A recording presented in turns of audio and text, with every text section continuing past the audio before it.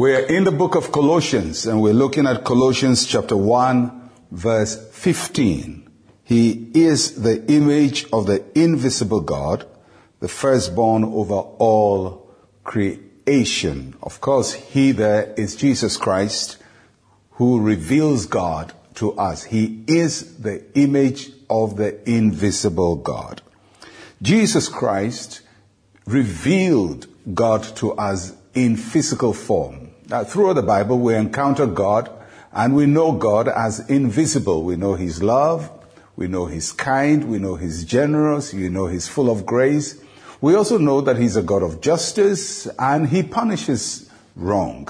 So these are part of the attributes of God. But how do they play out? How do we human beings see the love of God in action? And how do we see the wrath of God in action? And how do we see all of these demonstrated?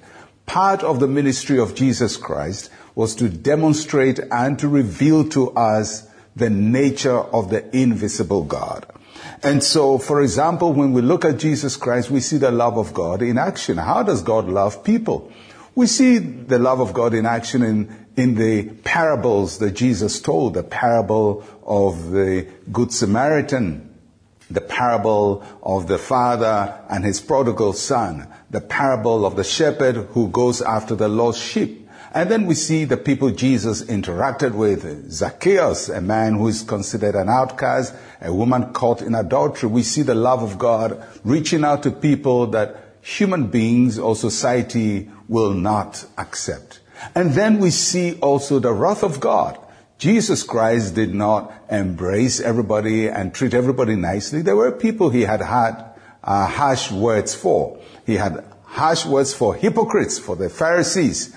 And He would rebuke them. And He would rebuke some of the people whom society thought were the biggest and the most acceptable people. So we see the love of God and whom He commends. And we also see the wrath of God and what He doesn't like. And we see Him go to the temple and overturn the tables of those who traded and abused the house of God. So we see that much as God is love, He also hates some things, and we see how He responds to these things. And that's how Jesus Christ reveals God to us. So the Bible says He's the image of the invisible God. If you want to see how the love of God is in action, watch Jesus. If you want to see the power of God in action, watch Jesus.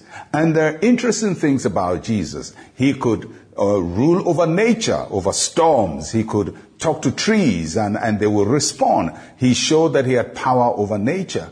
And sometimes when people wanted to destroy Him, He could walk through them and they couldn't touch Him, just showing the power of God. But at the same time, Jesus also allowed things to happen.